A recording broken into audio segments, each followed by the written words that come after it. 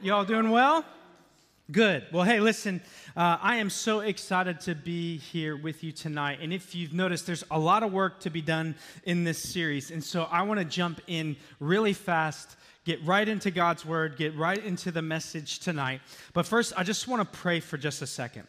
Because what you have to realize here is what we're doing is we are helping you, and God is helping us fight the war for our minds.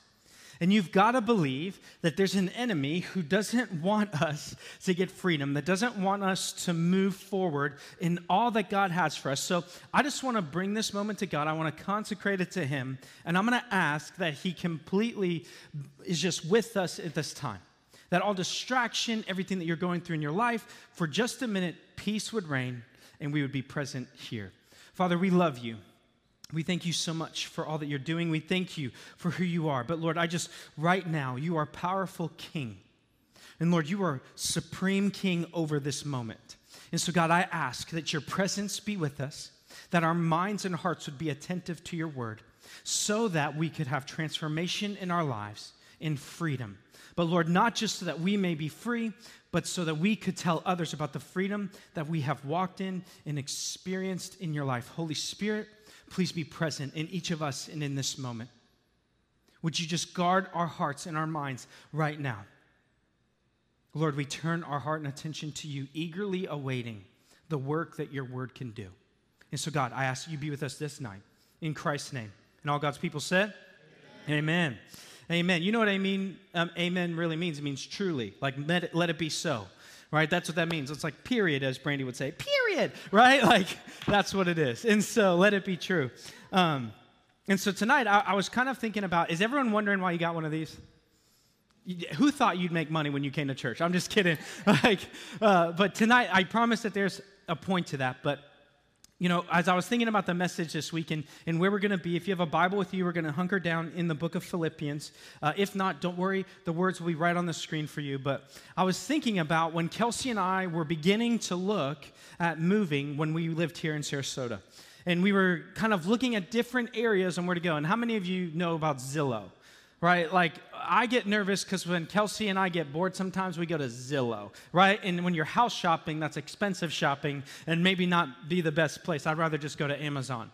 But when you go to Zillow and you're trying to figure out, like, when you need a change, when you need to move in your life, you got to go into Zillow. And if you've noticed, like, there are tons and tons of houses and properties and land and all of these things. And in order to really narrow down where you really need to be in this life, that neighborhood that you need to be in, you have to put some filters in, right? So we put our filters in. We put the price range in, number of bedrooms, number of bathrooms, square foot that we're looking at. If you want a pool, right? If you want a certain school, if you want to be in a certain school district, you start putting in all of these different filters. And what begins to happen is when you do that, neighborhoods and zip codes and all of these things begin to pop up. And the beauty of it is when you put the filters in, it narrows down where you actually need to be. And tonight, we're going to be looking at this idea that our thoughts are the filters that we put in that will tell us what neighborhood we're going to be in. That when we begin to think through this life and we begin to process our thoughts, we begin to really narrow down where we're going to live.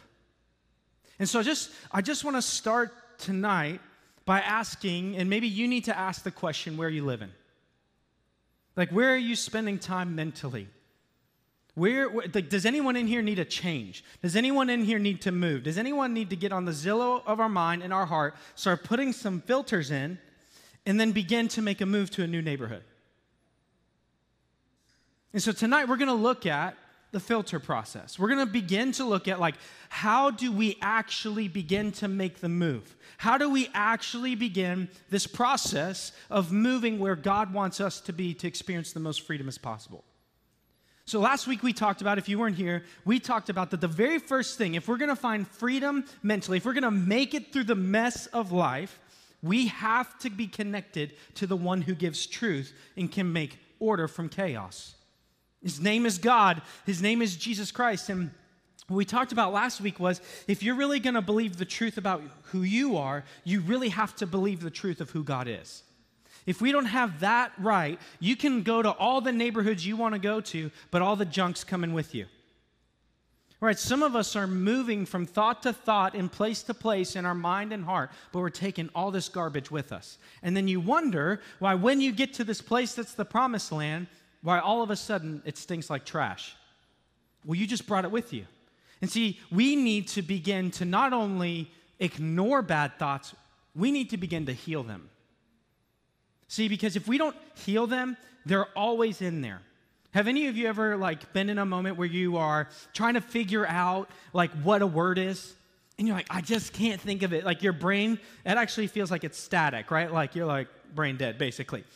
And then there's a week later, and you're talking to somebody, and you're like, Claritin.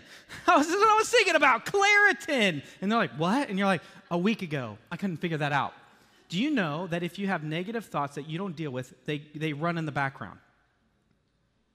And they'll pop up at the most inopportune times, right? Like when you're talking to someone and you scream, Claritin! And they're like, you're weird. And you're like, I don't know what's happening, right? That's weird to me. And you're like, I know. It had nothing to do with it. But in the back of my mind, in the computer of what my mind is going on, it's been looking for that the whole time. And if we don't deal with this, some of you are running around in life, and you're wondering why life is slow right now, because you have all these negative thoughts running in the background. And you might not even be conscious to those things. And so what we want to do is we want to bring them up to the surface. And we don't want to go, oh, that's scary. Let's get this back down here. We want to go, you know what? What's concealed can't be healed. So this needs to come out. And I'm going to start speaking the truth and figuring out how to deal with this. That's what tonight is all about. Tonight is how do we begin to deal with the negative thought and actually begin to move. Now, in the next few weeks, we'll talk about how do we build positive thoughts? How do we do this battle? How do we actually get through all of this? But we have to start at the beginning, and we have to begin to deal with the mess. And here's why tonight is really so important. Here's what tonight's going to do for every single one of us. It's going to accomplish two things. See, tonight is really prescriptive. What do I mean by that? This is what you need to get better. This is the medicine from God to help you begin to engage the thoughts that you have. And let me just tell you something. Too many of us are living we're a consumer Christian. And what I mean by that is we just want to sit back and let God do the work, when God has always asked us to participate in the work. So many of us just want to come in here and get healed, but we don't want to fight for healing. We don't want to participate with God in the Holy Spirit. The Holy Spirit's called the helper, not just the doer. You realize that? He's the helper. He's here to help you, but you got to do some of this. And so tonight's going to be theological, but it's going to be practical. I'm going to give you 6 steps in how to walk through this time in our life and how we can begin to engage our minds. So it's prescriptive. This is the medicine that we need to start fighting this. And can I just tell you something? You're never supposed to fight this battle alone. And we talked about this last week. If you need to go see a counselor, shame is off of that.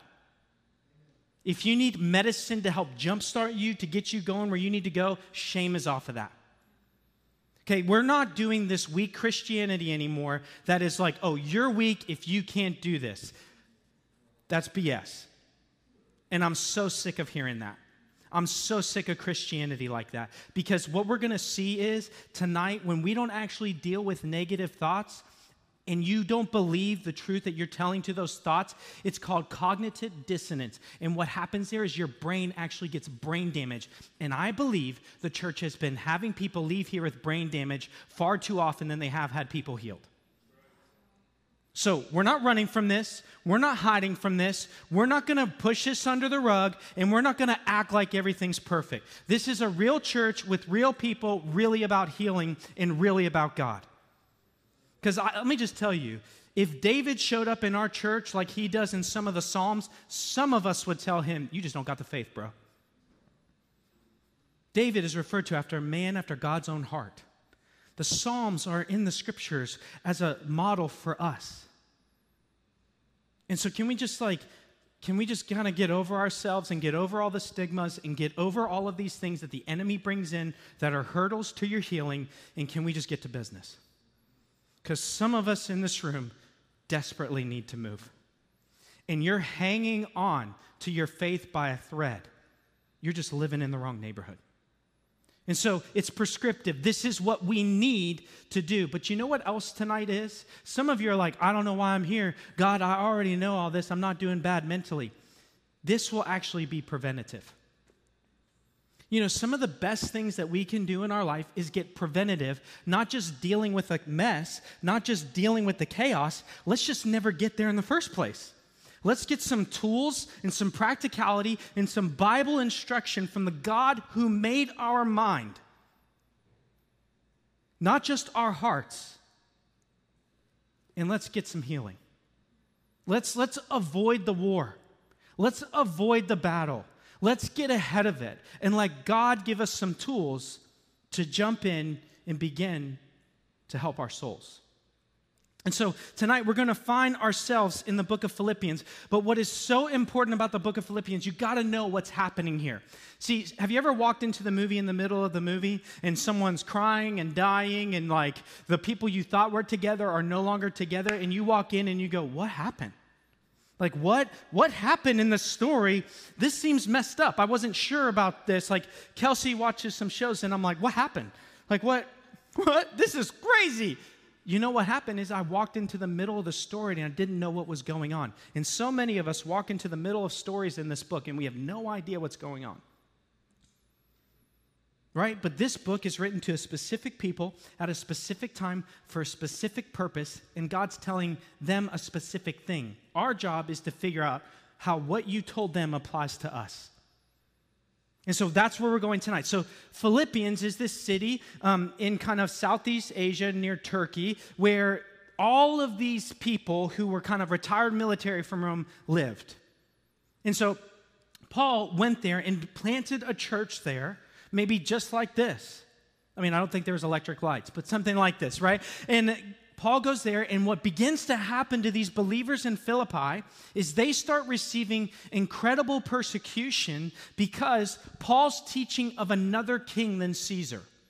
See, they all serve King Caesar, and Paul says there's a greater king than Caesar. His name is Jesus Christ, and Caesar will bow to Jesus.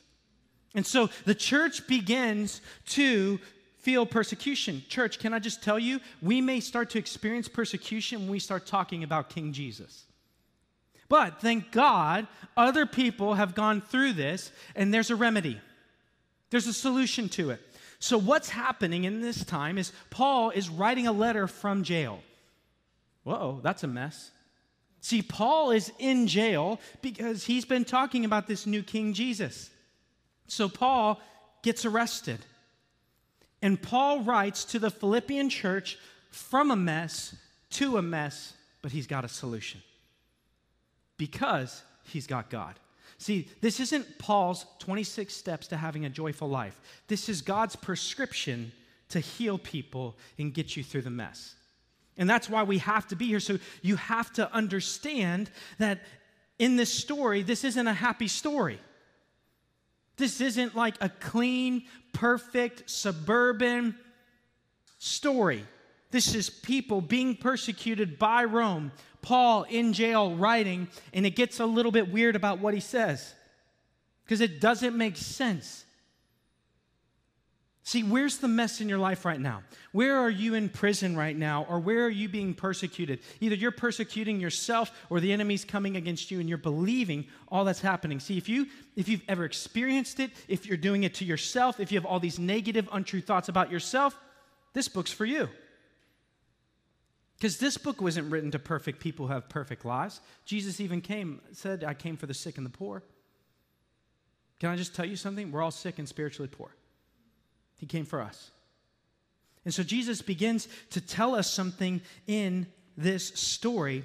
But see, you know what the beautiful thing about chaos and mess is? You really get down to what's most important very quickly. See, in the chaos, you got to seek clarity. That's what chaos will do for you. Have you ever been in a hurricane? Right? What do you go buy? Do you go buy a PS5 for the hurricane? You're like, I need some video games for this hurricane. We're going to lose power. I'm going to believe, right? Like, no, you go get water, and you go get food, and you go get ice, and you go get your emergency rations. All of a sudden, all the things that your heart was going after that don't make sense, when you're in chaos, when you're in a mess, you have a really easy time letting go. And can I tell you all something? Maybe the reason you're in a mess right now is not God's punishment. He wants to bring clarity to your life. And maybe for some of us in here, you need to look at the mess and you've been wondering why God would allow this to happen to you. And God says, because I want to show you what's most important. And there's no other mechanism that I know than chaos and mess that will help you drop what's least important. Right? And so that's where we find ourselves tonight. And so what you have to realize is there's a mess going on, but this mess is meant to clarify and bring clarity to this moment so that we can move forward. So where are your thoughts right now leading you? Where your thoughts go, you will go. If you want me to predict your future, just tell me your thoughts, and I'll tell you where you'll end up. Because your thoughts will lead to your actions, right? What happens up here makes its way out here. Craig Rochelle said this, your thoughts determine your direction, and your direction determines your destiny. So some of us are trying to fix our destiny by not fixing the source of our problem. See, your problem, my problem, is up here, not out there. We're just playing out our thoughts, and that's what is causing us to engage in this moment and miss out on so much. And so I want you to be encouraged if you find yourself in a mess right now. Paul did too, and Jesus did too. But in that mess, they had extreme clarity about what God was doing. And so we're going to jump right here into Philippians chapter 4, verses 4 to 5. Let's just see what Paul has to say right here. Remember that he's in jail, they're being persecuted, and he's being persecuted. And look at what he says. Rejoice in the Lord always. Not just when you're out of jail, not just when you're not persecuted, always. And you say, that's weird. It is weird. I will say rejoice. Let your reasonableness, or in some translation, your gentleness, be known to everyone. Why? The Lord is at hand. See, so many of us, we look at our mess, we look at our life, we look at all of these things, and we say, there's nothing good in it. There's nothing happening in it. But can I just tell you something? That there's always something redeemable in it because God is moving. God is working. God is at hand. And that for Paul, that was enough for him. He didn't say, be glad you're in jail. Be glad you're persecuted. Like, go look for those things. Some of you are straight up looking to harm yourself in your mind all the time. You're the worst bully there is in your mind. Don't go looking for that. Some of you feel bad about what you've done or what's happened to you, so you think you need to be punished. So you start thinking all of these things that begin to punish you, or you don't move towards things that are good for you because you don't think you deserve it. What Paul says is rejoice. Rejoice. I will say it again, rejoice. Why? Because God is moving. God is at hand. See, Paul felt this resistance and experienced it all in this way. But you know what Paul just did there? What Paul did there is he reframed the problem. So many of us in this room don't need to deny that the problem is there. We need to reframe the problem. See, what happens in church sometimes is we say, hey, there's some negative thoughts in your life. There's some things going on in your life. Just ignore them and bury them underneath the truth. But the problem is those things that are haunting you, those things that are hurting you, they aren't lies.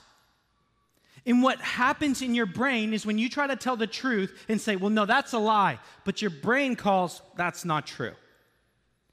Your brain begins to hold on to that. And when you are opposing two things together, science tells us, this is where all this research comes in, you have cognitive dissonance. And if you have two things that aren't meeting and rubbing together because you're not believing the truth because you know that this is really true over here. And what they're finding is that that's causing physical brain damage in your brain. Physical brain damage is happening in your brain, and when that damage happens, your amygdala, which is right back here in your brain, which is your fight or flight response area, grows because you live under stress constantly, and your logical thinking area shrinks physically. So some of you are fighting with a handicap because the part of your brain that can actually help you get to God, because God is logical. Yes, you need faith, but he's not just all that mysterious. He tells us a lot of ways to get to him. You can't even access that because you're fighting these lies and these things that are untrue, and all you're trying to do is put a Band-Aid on something rather than actually heal it. And guess what's happening to you? Your brain is being damaged. And that's why I think so many people leave church with brain damage and not healing. Because we as the church have not understood how to properly apply truth. And so we harmed ourselves and we harmed people. And so you may be sitting here and you think, well, what do I need to do? See, notice what Paul doesn't say. Paul doesn't say, I'm not in jail, I'm free. Paul doesn't say, I'm not being persecuted, this is good. Paul doesn't say, oh, you're not being persecuted, this isn't a big deal. He doesn't say that. Paul admits to us that this is terrible, but he reframes the situation. He reframes our minds to think properly. And he does it over 7 times in this book. Let me give you one example. Philippians chapter 1, 12 to 14, right in the beginning, Paul says this, I want you to know, brothers, that what has happened to me being in jail, me in prison, he doesn't deny it. He doesn't say any of these things. He says, I'm in jail. But what has happened to me has really served to advance the gospel. Reframe. Oh, what you meant to crush me, God meant for me to reach my guard. Oh, that's where this comes in about Joshua. Oh, what man meant for evil, God meant for good. The Bible doesn't say, oh, that wasn't evil. The Bible says, oh, no, that was evil. God's just got a better story for you. See, that's what Paul does here. He reframes it. Verse 13. So that it has become known throughout the whole imperial guard and to the rest that my imprisonment is for Christ. And most of the brothers, having become confident in the Lord by my imprisonment. That seems like backwards logic. How many of us would go, you're in trouble for Jesus, you're in jail for Jesus, I'm so encouraged. I think I'm going to follow Jesus. But that's what happens because Paul reframes the problem. He doesn't deny it, he reframes it. Having become confident in the Lord by my imprisonment, are much more bold to speak the word without fear. Do you see what Paul just did there? He completely reframed the problem so that we could see things in a new way. Some of us, what we're trying to do, we're not reframing, we're burying. We're saying, oh, I'm in jail, this is awful, this is terrible, this is unbelievable. I'm just going to ignore that and I'm going to try to find some confidence over here. The Lord wants me to prosper. I'm in jail. What? This seems, you haven't reframed. And you know what's happening is those negative thoughts are running in the back of your mind, and you're creating brain damage. Do you know what's really great about brain damage, though, in this way? It can be completely healed. Completely healed. Some of you may be like, man, I've heard about this, and I've been thinking this way for a really long time. I must be nearly brain dead. Some of y'all didn't get that. I'm worried. Some of y'all didn't laugh. I'm like, uh-oh, that's the people to pray for. No, but here's the thing, is that you realize is that you've been dealing with this for so long that you think, I can't get out of this. That's the beauty of the brain in the way that God designed it. It can be completely healed. Doesn't mean you're not going to have to work for it. Doesn't mean you're not going to have to move, but it can happen. And so Paul quickly here says, look, you want to see what's going on in my life? Yeah, this is what's going on, but here's what God's doing. Here's how God's using it. And so I can deal with the problem here because I know what God's doing over here. See, your pain in your life will always be pain until it finds purpose. Pain is going to be pain until it finds purpose. That's just the reality of it. And so can you maybe tonight, that one thing that you're dealing with in your mind that's so negative, your pain, maybe tonight it will find some purpose.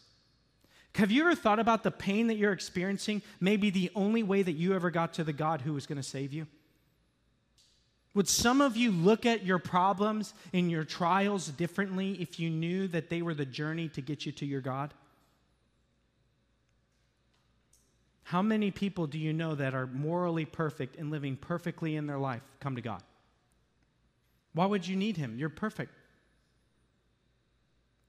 So could a loving God allow us to walk through some bad things because he knows that that's the road that brings us to him? And then what he does is then just say, man, that stinks. That road was really bad. Good luck.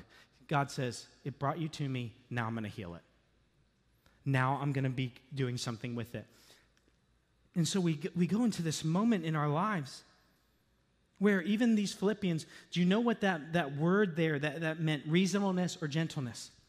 What it meant is that let your reasonableness be known to man, Paul says, before he reframes the problem. What it means is when you're provoked, you don't provoke back. When you're harmed, you don't harm back. That's what that word literally means. How do you not harm someone who's harming you back? You reframe the problem. How do you not deal with parents when your teenagers tell you they hate you? And you go, oh, that hurts me. What if you reframed it and said, oh, they don't hate me, they're hurting?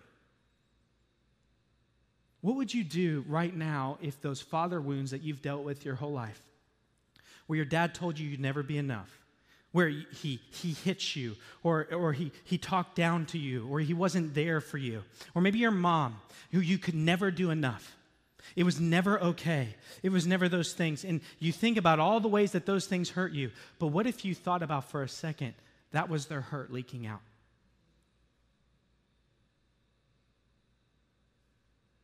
That was their hurt leaking out. Can some of you just get some freedom right now and breathe a little lighter that the people who hurt you were hurting? And guess what? We hurt the people we love the most. And maybe the reason your mom was so hard on you is because she wanted you to help end up in a certain way. So maybe her methods were wrong, but her principles were good. Could you reframe that mom who is nagging over you to do all those things well and go, you know what? She wasn't hurting me. She was just misguided in the way she was applying it to me. I forgive you. Thank you for your heart. Could you just deal with that dad right now or that person who hurts you right now and begin to reframe the problem? You didn't mean to hurt me. You were just so hurting you didn't know how to behave. Doesn't mean you make excuses for everything, but you release yourself from the burden of things being made right. And you do exactly what God says. To those who grace has been given, grace should be extended. How many of you have said things, done things, talked to God, lived the life that if God was to hold it against you and not reframe the problem, you'd be in a world of hurt? I would. Thank God he reframes things. And so we have to get to this point where we begin to reframe, because even the people who provoke against us, we don't provoke back. You know it takes two to fight, right? One time with our kids, what I did is, our kids, especially our oldest, she really likes to get the last word. So one time what I did, I said, I need a new strategy, because we talk about this for 45 minutes, and I'm angry, she's angry, we're wounding each other, this is terrible. And so you know what I just did? I just stopped talking. I just stopped talking. I didn't fight back. I didn't have to get the last word, because my pride isn't built upon the fact that my word means more than a 7-year-old's. Some of you are living there. You're in a jail. I need to get the last word. I'm the parent. Okay, just keep wounding each other. Is this winning? You sick of your kids yet? You're like, God, I know I'm called to love them, but help me love them. Do you think this is the way it's meant to be built? Some of you needed to always get the word in against mom and dad. You always had to be right, so you felt justified in the way that you acted. What if we reframed all of this? So you know what I just did? I just stopped talking. And you know what happened to my oldest? She freaked out. She was like, talk to me! And I was like, and then she was like, Dad's mad. And then she was like, oh, Dad's mad. He's so mad he's not talking. And you know what's happened? She ran to her room. She wrote me a note and apologized. And you know what began to happen? She went out of fight or flight, because you know that's what's happening when you're arguing with your kids. You're in fight or flight. So when you're talking reasonably to your kids and they're in fight and flight, they're never going to think reasonably. It's like talking to a brick wall. Hey, I need you to think reasonably. And they're like, you're cutting my legs off here. And you're like, hey, it's because I love you. And you're like, it doesn't feel loving right now. I'm trying to be reasonable. Let me yell the truth at you so you can hear it. How many of you feel that's very loving? Have you noticed that that's what politics is right now? I'm right, you're wrong. Why don't you get it? Because you're yelling and I feel attacked, so I can't think reasonably. Because I'm stuck in my amygdala and the front of my brain has shut off. I wonder how many people are brain damaged because of CNN and Fox News. And you're like, why can't we all get along? Because we're all surviving. And you know what's not survival's not about? Getting along. It's about dominating your opponent. And some of you, that is the voice inside your head. And so we have to begin to move forward. So Paul says, look, you want to know how to do this? You not only need to reframe your thought, you need to start communicating. Verses 6-7, do not be anxious about anything, but in everything, by prayer and supplication with thanksgiving, let your requests be made known to God.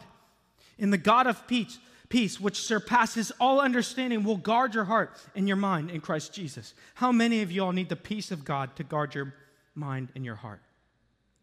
Anxiety goes away when you communicate. How many of you have sent a text to somebody, like you put it all out on the line? You're like, I love you. And there's no response, and you just get the blinking thing like they're typing. And you're like, I love you's not long to type too. Like, why isn't this coming in? You hurt me. And then it's just that blinking ... And you're like, oh, why haven't they responded yet? Like, what is going on? You know the cruelest thing you can do to somebody? You know in your text messages, you can send a read receipt. Like, oh, I've read it. I read your message, and you don't respond. Some of you are like, you own my life for the next 6 weeks. Can you please respond? And you know what happened is they were cooking dinner and forgot to respond to you. Meanwhile, you're living in anxiety and fear, and you can't think logically. You're like, not dinner for me tonight. My friend didn't even tell me if we can meet tomorrow. They read the message. Why wouldn't they reply? What's wrong? What did I do? Oh, my gosh. You ever been there where you tell somebody something and they don't respond back? And you're like, why are you mad? You're like, I'm not mad. I'm busy. I'm not mad. Kelsey makes me send emojis because I'm a short texter. I'm like, K, no, yeah, maybe, no, okay, see you there, like real fast texter.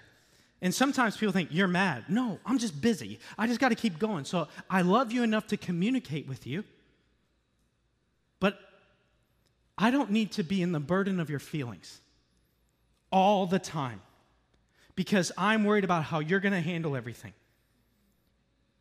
Your freedom isn't my responsibility. Your freedom is your responsibility, and Christ has already purchased it. You just need to realize it. Some of us are walking on eggshells because we're so scared we're going to take everyone's freedom away.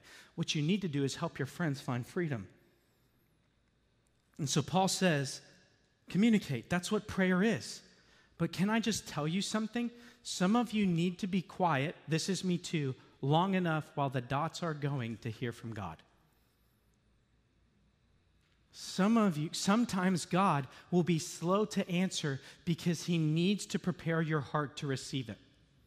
Because either the answer that you'll get will spur you on to pride, I'm the best, or it will take you to despair because you weren't ready to receive it. Can anyone testify to that? In this, like, why aren't you talking to me? And God says, I'm being quiet to protect you right now. I'm still here. I haven't gone away. But I need you to get out of fight or flight. I need you to get into reasonable thinking so that I can help you deal with this. And so Paul says, communicate. Communicate with everything. And listen, this is what I want you to do. When you begin to experience these thoughts that are dominating your life, these thoughts that are taking over your life, you need to communicate it to God, because chaos brings clarity. So just say the feeling. I feel abandoned. I feel anxious. I feel worried. I'm afraid. I'm prideful. Right? It doesn't have to just be bad. I'm happy, and I'm scared that I'm happy. I'm at a mountaintop. Oh no, that means there's a valley. Some of you, when life goes too good, you're scared of life going good because you're like, what's going to happen? So the enemy's not only going to keep you in the trenches when you're actually down there, he's going to drag you down there in your mind when you're not there. Some of you are living in old battlefields that have been totally destroyed because the enemy can pull you there. So you need to communicate. And here's what I want you to do. See, here's the reality of life. Some of those negative thoughts that you have, guys, I hate to tell you this, they're true. They're true. And you're like, that's not what I wanted to hear, Pastor. They're true. Just like Paul being in prison was true. Just like their persecution was true. Just like Jesus dying on the cross for the sins of the world is true. Just like the fact that you and I are born sinners and we have a God problem in our life, it's true. And we can't ignore that for just happy thinking, because you're getting brain damaged in the process. So what you're going to do is I'm going to tell you two things. When you feel a thought, you're going to say it out loud. God, I feel this. God, I don't feel like you love me. That's a lie. God loves you. So how do you defeat a lie? You tell it the truth. God loves me. Even though my feeling doesn't agree with it, this is what the truth says. But let's say it's like you hear like, I'm a terrible singer. And you're like, don't put that in the atmosphere. It's going to come true. It's already true, okay? Like, can I just be honest with you? Like, you're not a good singer, okay? But you know what? You can reframe that thought. Lord, I may not be a good singer to men, but the words that I sing are a joyful noise to your ears. God, I may not be a good singer, so that just means you've equipped me for something more. Do you see what happened? You have to acknowledge the truth. Yeah, I'm not a good singer, God. Can you show me what's next? Can you show me what's more? See, some of you are just living your life completely in the things that you're not, wishing that they were, instead of walking in the things that are. And you're wondering why these chains are so heavy. Because you're not walking in the neighborhood that you belong in. You need to move. And God wants to get you where he created you to be, not just gift you for something that you're not. Because other people's gift could be your curse. You realize that? Some of you, if you were the best singer in the world, would be a curse for you because you couldn't handle what happens with that. And so God's not going to give you that because he loves you. And you think he hates you the whole time, and he's saving you from destruction. So you're going to need to communicate and get the peace of God that's out there. And it says the peace of God will enter your heart, which surpasses understanding. This is what that peace is. It's not that God's going to do exactly what I asked for, so I'm all good. What it means is the God who knows you better than you, the God who's able to do everything, is infinitely wisdom, is saying no. So I can trust in the God who does that. That's where faith comes in. And so as this moment where we communicate with God and talk to him about these things, and we're reframing these thoughts and we're bringing the truth to God, you and I have to move. We have to begin to move. Listen to what Philippians chapter 4, verses 8 and 9 says. So notice what Paul does. He reframes the problem. He begins to communicate with God about it, talk to God about it. The anxiety, which causes fight or flight, will go away so you can reasonably think. And then Paul says, now you're ready to move. You're ready to move from the negative thought to the positive truth. The negative lie to the positive truth. Or the negative thought to reframing it to what is actually true. And look at what the Bible says. Finally, brothers, whatever is true, whatever is honorable, whatever is just, whatever is pure, whatever is lovely, whatever is commendable, if there is any excellence, if there is anything worthy of praise, he says what? Think on these things. Man, God might have a word for us in here. He didn't say feel it. He didn't say go to a service and let other people sing about it so you can feel better for a minute. Think upon these things. The problem is some of us aren't experiencing God because we don't think about him. You think God made your mind by accident? You think that God made deep contemplation and meditation on his word? Joshua chapter 1, I meditate on your word day and night. It does not depart from my lips. It's not like I go to a worship service and have a good feeling but feel bad when I get home. See, some of us are using experiences to put Band-Aids on things that God wants to heal, that he wants you to meditate upon. Can I just tell you something? We could grow a much bigger church much faster if I didn't say these things. But you would also be suffering and perishing outside of this building. So, we believe in a God who's bigger than that. We believe that we need to be a better church than that. That the world needs a better church than that. That says, yep, some things, they're terrible. Some things, they hurt. Some things are true that are bad about you. That's true. Thank God we serve a better God than that. So you can leave here, because this is just the start. When you go out there, that's where life happens. Life doesn't happen here. We may spark freedom in here, but you live in it out there. So we got to be better than that. We got to move to a new location. That's what Paul did. He goes from, here's what it is, I need to reframe it. I'm in a mess and I'm in chaos. I need you to bring clarity by reframing it. And the way I'm going to do that is speak the truth of who you are to it, even if I don't like what it means about me. Then, when I do that, I'm going to begin to communicate with you, analyze, and think about this thing. Once I do that, I'm free to move to something better. Some of you need to move. Where your thoughts are determine your direction, and your direction determines your destiny. See, some of us need to get on Zillow. We need some new filters. See, the incredible thing that Paul does for us here is he gives us those filters. Paul gives us whatever is noble. That means things or people that are honorable. Think on those things. Whatever is right, those means things that are holy and good, not liberal and the right. It means right, like what is good. What is pure means what is blameless. There's no blame in that. My heart needs to go there. Whatever is lovely, that means delightful and pleasing. Some of you need to get out of your mess and go to the beach and watch the sunset. Some of the beauty of what God has done for us is put beauty in creation so that when your life is a mess, you can still see beauty. To focus on what is lovely or admirable. Admirable are things or people that are praiseworthy. Do you know who is the direct fulfillment of all of these things and the epitome of all of these things? Jesus. So, you're having a hard time, you're feeling crazy, you don't know what to do, your life is a mess, you feel overwhelmed, you feel overcome, you're going to think on what's noble, Jesus.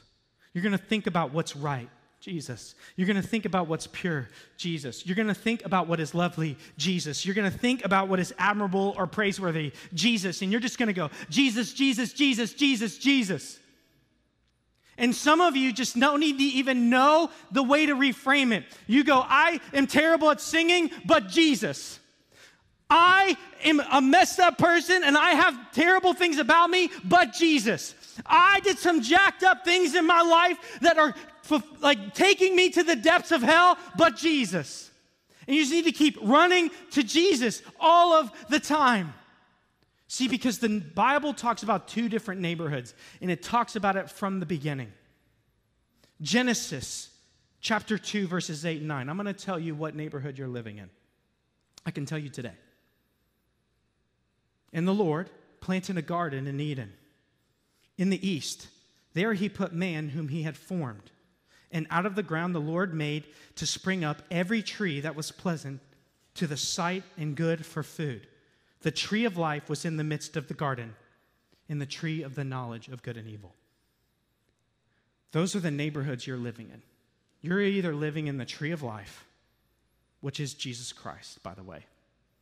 Did you ever notice that the Bible talks about him being planted up like a seed in springing forth as a tree in Isaiah. Have you ever noticed that he was hung on a tree for everyone to see at Calvary? Jesus is the tree of life. See, we all think that the tree of knowledge and good and evil is just knowing what's right and wrong.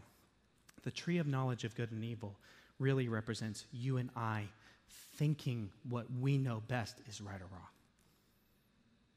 See, some of you, you're living in the tree of knowledge of good and evil, and so you think you deserve punishment because that's what's wise in your mind. You think you're never going to get healing because that's what's wise in your mind.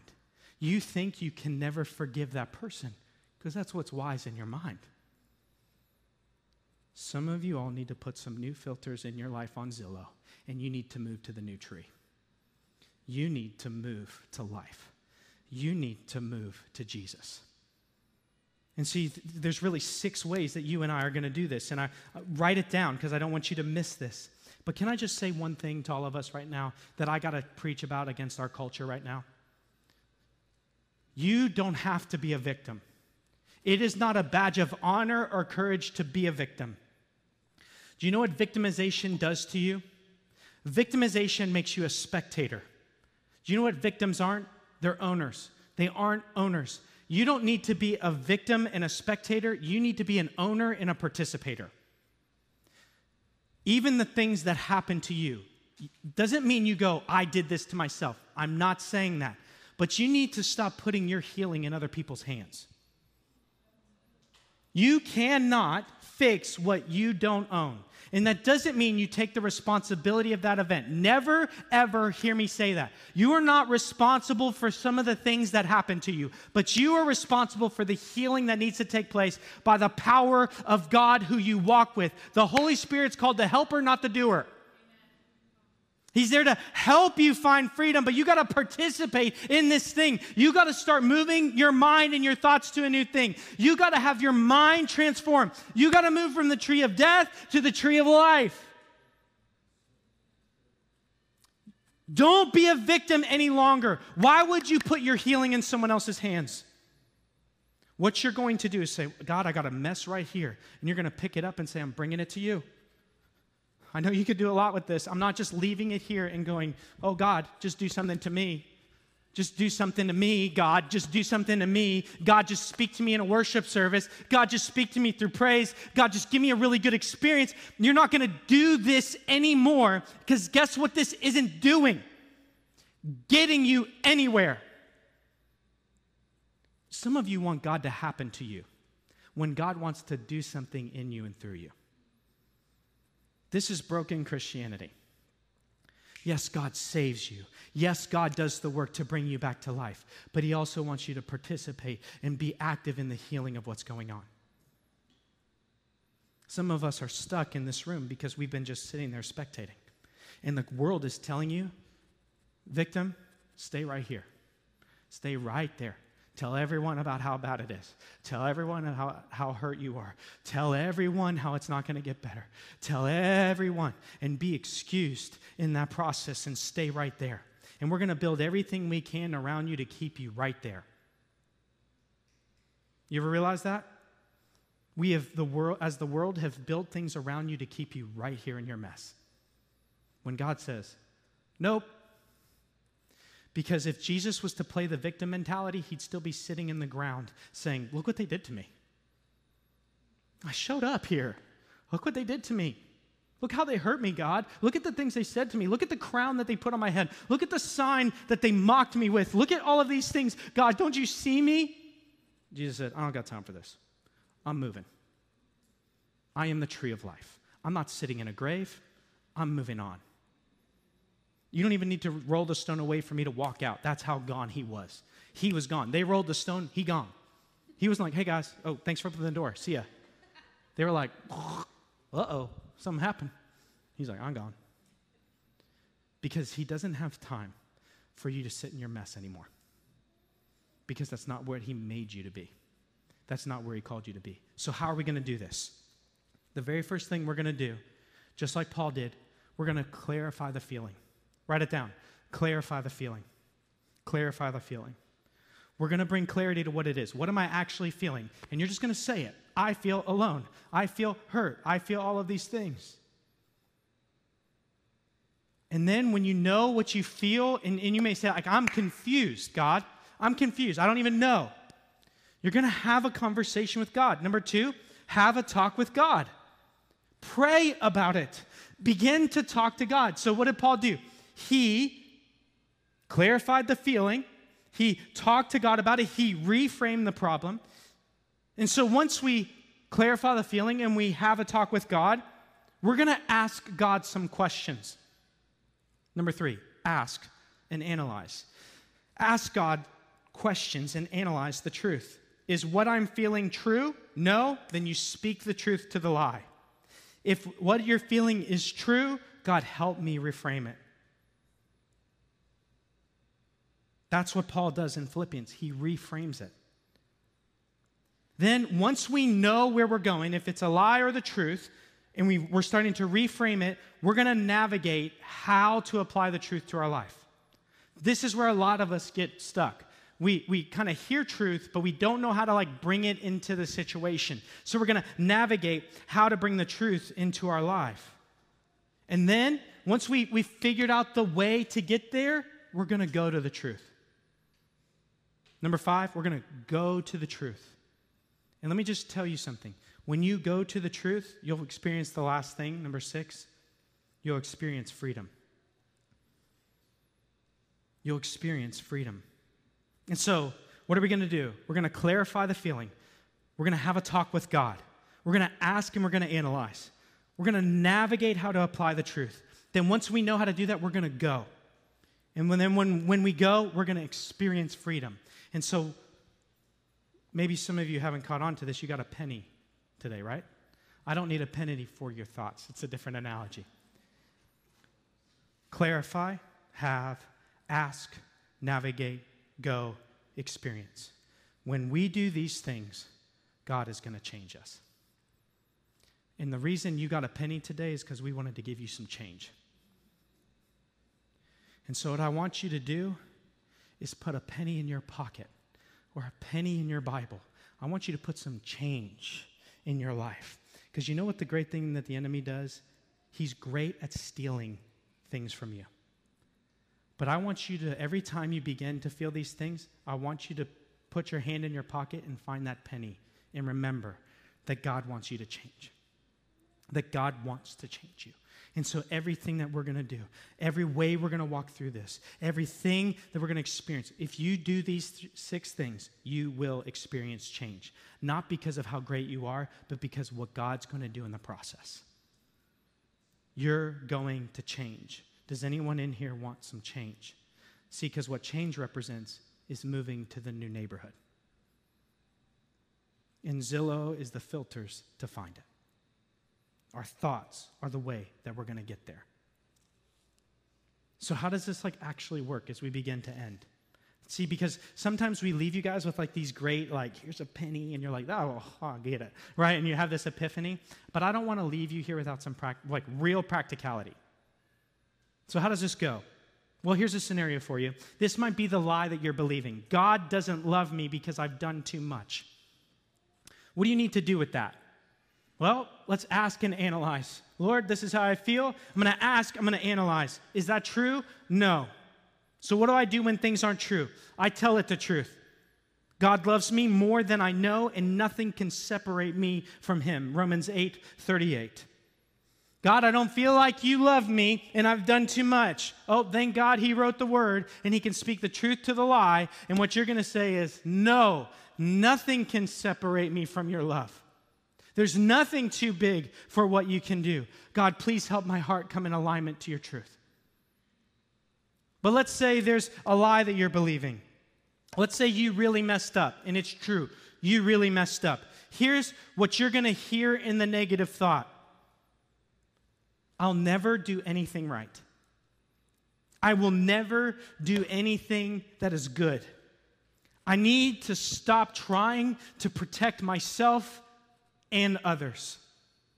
Here's the truth. You might have really messed up.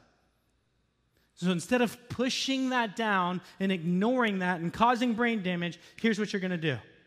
I need you to reframe it. I really messed up, but you're the God who uses mess ups. I really messed up, but all fall short of the glory of God, and that's why you sent Jesus for me. Where I mess up, you forgive. I believe in the God of grace and second chances. God uses mistakes to grow and shape me, and I will be better because of what God will do with this. I have to keep going. You didn't deny that you messed up. You reframed it according to the Word of God. Or maybe this is the last one, as the band comes up and gets ready to end the night. Some of you have been living with this for a really long time. I'm hurt. That's a thought. I'm hurting. I'm hurt. I was hurt a long time ago. This is what the lie is in that. I will always be hurt. There will never be healing. This has gone too deep and too far. I'll always be this way. Here's how we reframe that. You are hurt, and God knows you're hurting. God is the great healer. God has used hurt to make miracles. I have a better story now because I have Jesus. I believe in the God who saves. In what the enemy meant to kill me, God is making into good. I will be healed. Here's the last part. I'm going to trust the process. Do you see how we shift? How we begin to move, and how you can move from the tree of knowledge of good and evil to the tree of life? Because all of us need a little bit of change. Guys, I'm not telling you this as a person who never struggled with this. I woke up this week. If you guys think that just because you hear from God what you're supposed to do, that the rest of the journey's easy, Moses talked to a burning bush, but he definitely had to go through 10 plagues.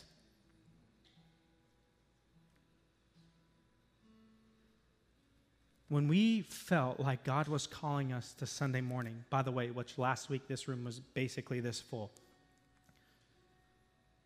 there was part of me that began to say, I'm not the right guy. This isn't going to happen. We're going to kill the church. We're going to kill our volunteers. There won't be people to come in. What if giving goes down? And literally this week, as I was doing my quiet time, this was the anxiety that I was experiencing in my heart. Like literally, this is what was happening to me. And I began to pray. This isn't what you said. You said you're going to build your church, so I don't need to worry about it. You said that this is where we're supposed to go, so I'm going to trust. I might be scared, but you lead me through the darkness. I might be overwhelmed, but in my weakness, you're shown strong. This might not happen the way that I thought it would. It's going exactly according to your plan. And then as I did that, on my phone, YouVersion Bible app alerts me every day of the verse of the day.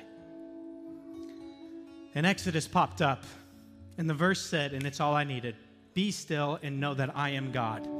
And I said, I'm running a rat race and I'm scared. Okay. I just need to be your child. I just need to say yes. You're going to do it. Church, it starts here, but it's lived out there. And so in this moment, as we begin to praise, which is a weapon of our war, to fight the battle because we're going to agree with who God is, would you just in this moment ask God, what is the lie that I'm believing? And can I just tell you, just start with one. We don't need to fix everything. Let's just fix one thing. You don't need to get your whole life in order. Let's just get healing in one area, and it's a domino effect. But what is it that you're believing? It may be true. You may hurt. Reframe the problem. Let's find freedom. Let's walk in it. And so I'll be down here to pray with you, but can I just tell you, that the only way to find life and freedom is to know Jesus Christ as Lord and Savior. That's it. He's the healer. He's the one who does the work. It's his gospel. It's by his stripes that we are healed. And so if you don't know Jesus as your Lord and Savior, I know we have you close your eyes and bow your heads. I need to look you right in the eye. You need Jesus. There's nothing else in there.